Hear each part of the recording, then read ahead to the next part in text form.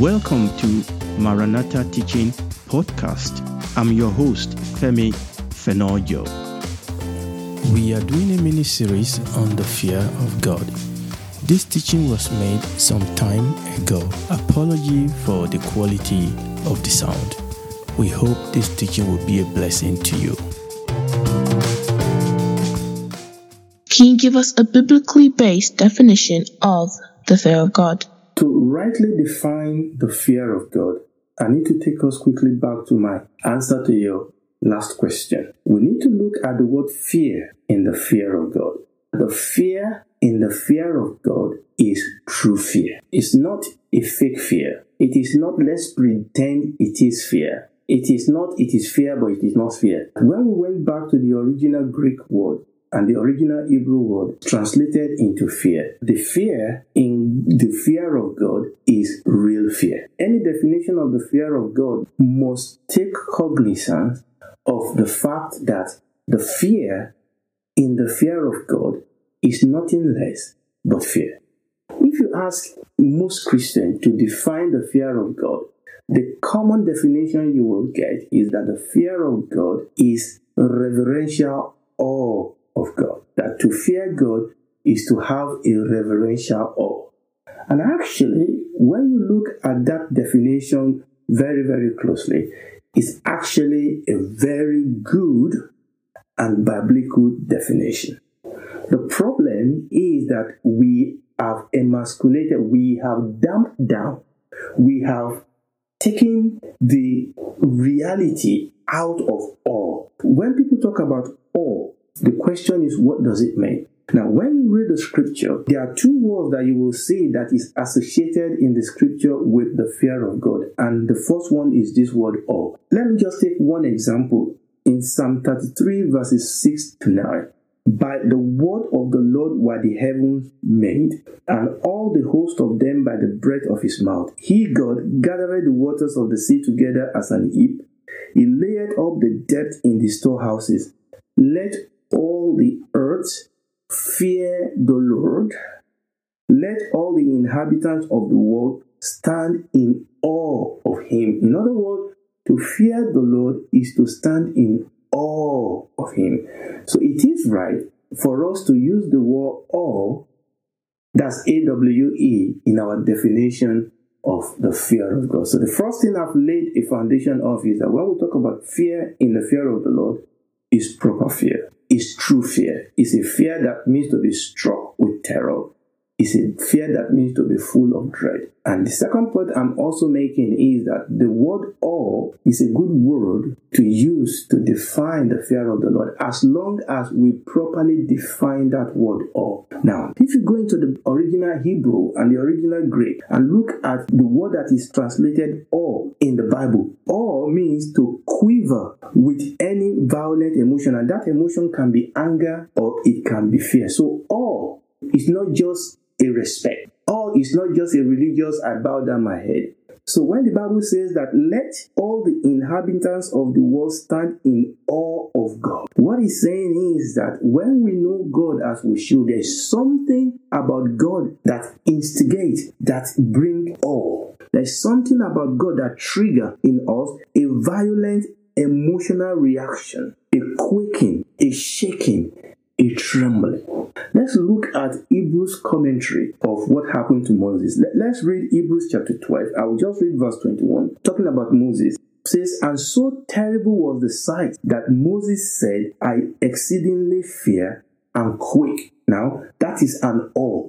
I exceedingly fear and quake. And somebody may say, well, that is Moses in the Old Testament. Now, when you read that Hebrews chapter 12, when you read it towards the end, verses 28 and 29 says, wherefore we have received a kingdom which cannot be moved.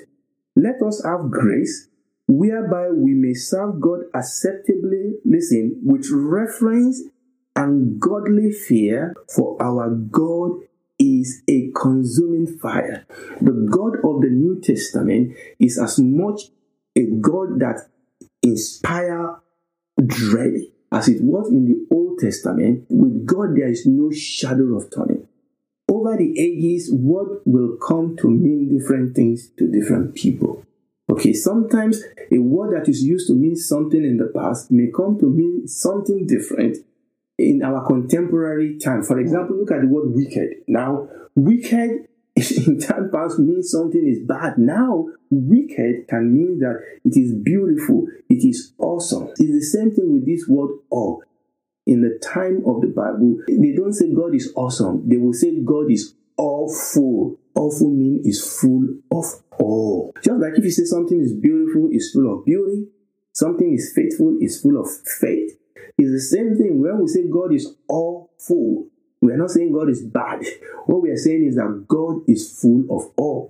And when we say God is full of awe, what we are saying is that the presence of God brings up something in us that causes us to quake and tremble. Not because God is going to destroy us. No. Now, that's where we're going to come to the reverential in a second. You know, another word that I've seen that is been associated with the fear of the Lord in the Bible is this word terrible. You know, if I say somebody is terrible, what does that connote to you? Psalm 47 verses 1 and 2. Oh, clap your hand, all ye people. Shout unto God with a voice of triumph. For the Lord Most High is terrible. He is a great king over all the earth. The Lord Most High is terrible. Now, the word terrible in the original language means dreadful, terrifying. For the Lord Most High is terrible. What we are saying is that the Lord Most High, He is dreadful. He is terrifying. Somebody said, it is only ignorance of the character of God or spiritual insanity that will keep an individual from the fear of God when there is a reason or cause to be afraid.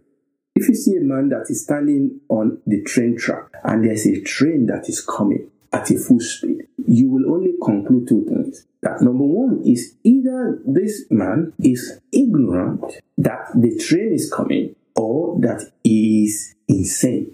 The side of the fear of the Lord that you will experience depends on your standing with God. For example, the example of the train. If you are standing where you should stand, waiting for a train, you are standing in the space that has been provided for you to stand, you understand the fear of the train. And that is why you are standing where you are supposed to stand. And when you stand where you're supposed to stand with respect to the train that will kill that insane person, that same train will be a blessing to you. What makes the train powerful will now be used to your own advantage. The awfulness of God, the terribleness of God, the fear of God will carry you, will bless you, will deliver you, will equip you.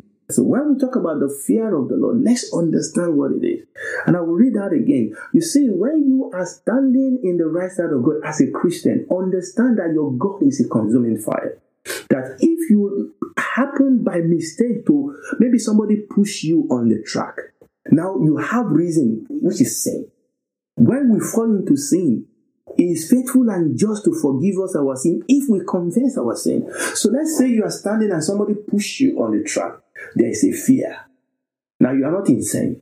You are not ignorant. Somehow you have overstepped the boundary. Maybe you tripped. Maybe something happened. You fall on the track. You understand the fear. Quickly, you get yourself out of the track. Because you know. You now have reason to be afraid.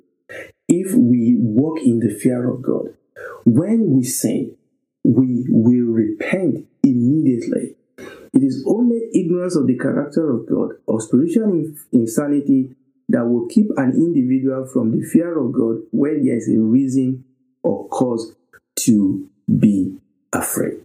So when we are defining the fear of God, yes, the fear of God is the reverential awe, but that awe is an awe of the power, the glory, the dread, the terribleness of God. Praise the Lord. Now, what about the reverential part? The reverential is not bow down my head in reverence. No.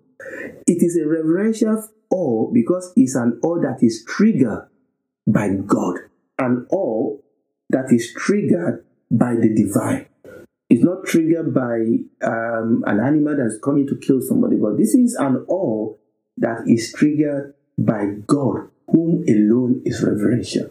I saw two definitions of the fear of the Lord that expand what I've been saying so far. I'm going to read them out to us.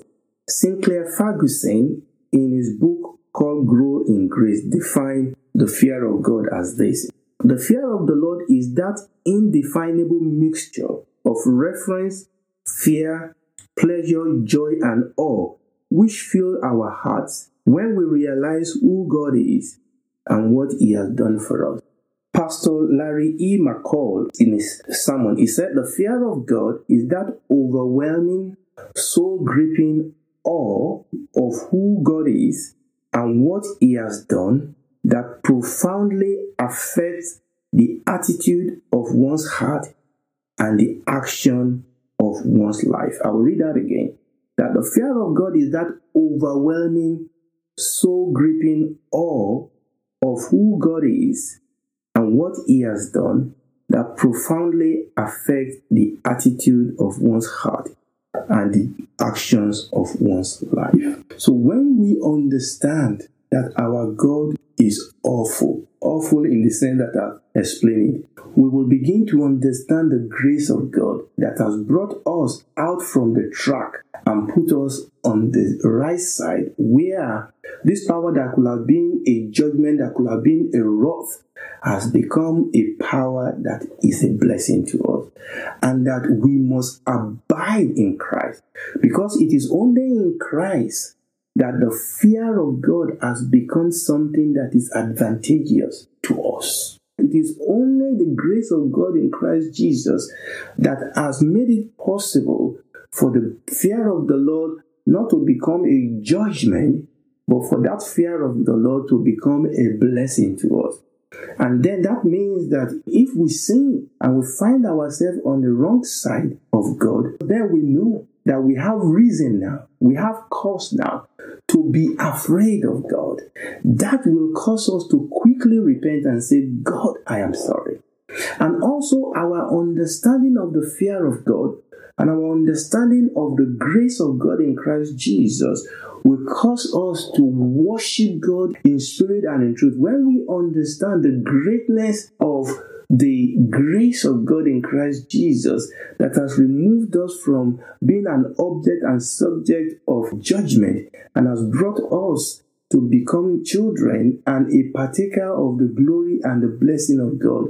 Oh, how that will make us to worship Him, to make us to walk in a light of obedience to God. Because really, if we fear God, we will obey Him. If I fear God, I will worship Him. If I fear God, if I understand the fear of God, if I understand this concept of the fear of God and the grace of God in Christ Jesus, I will love Him, I will worship Him, and I will obey Him. Praise the Lord. We sincerely invite you to check out our teachings on YouTube, Maranatha Teaching Channel. They will bless you. Thank you.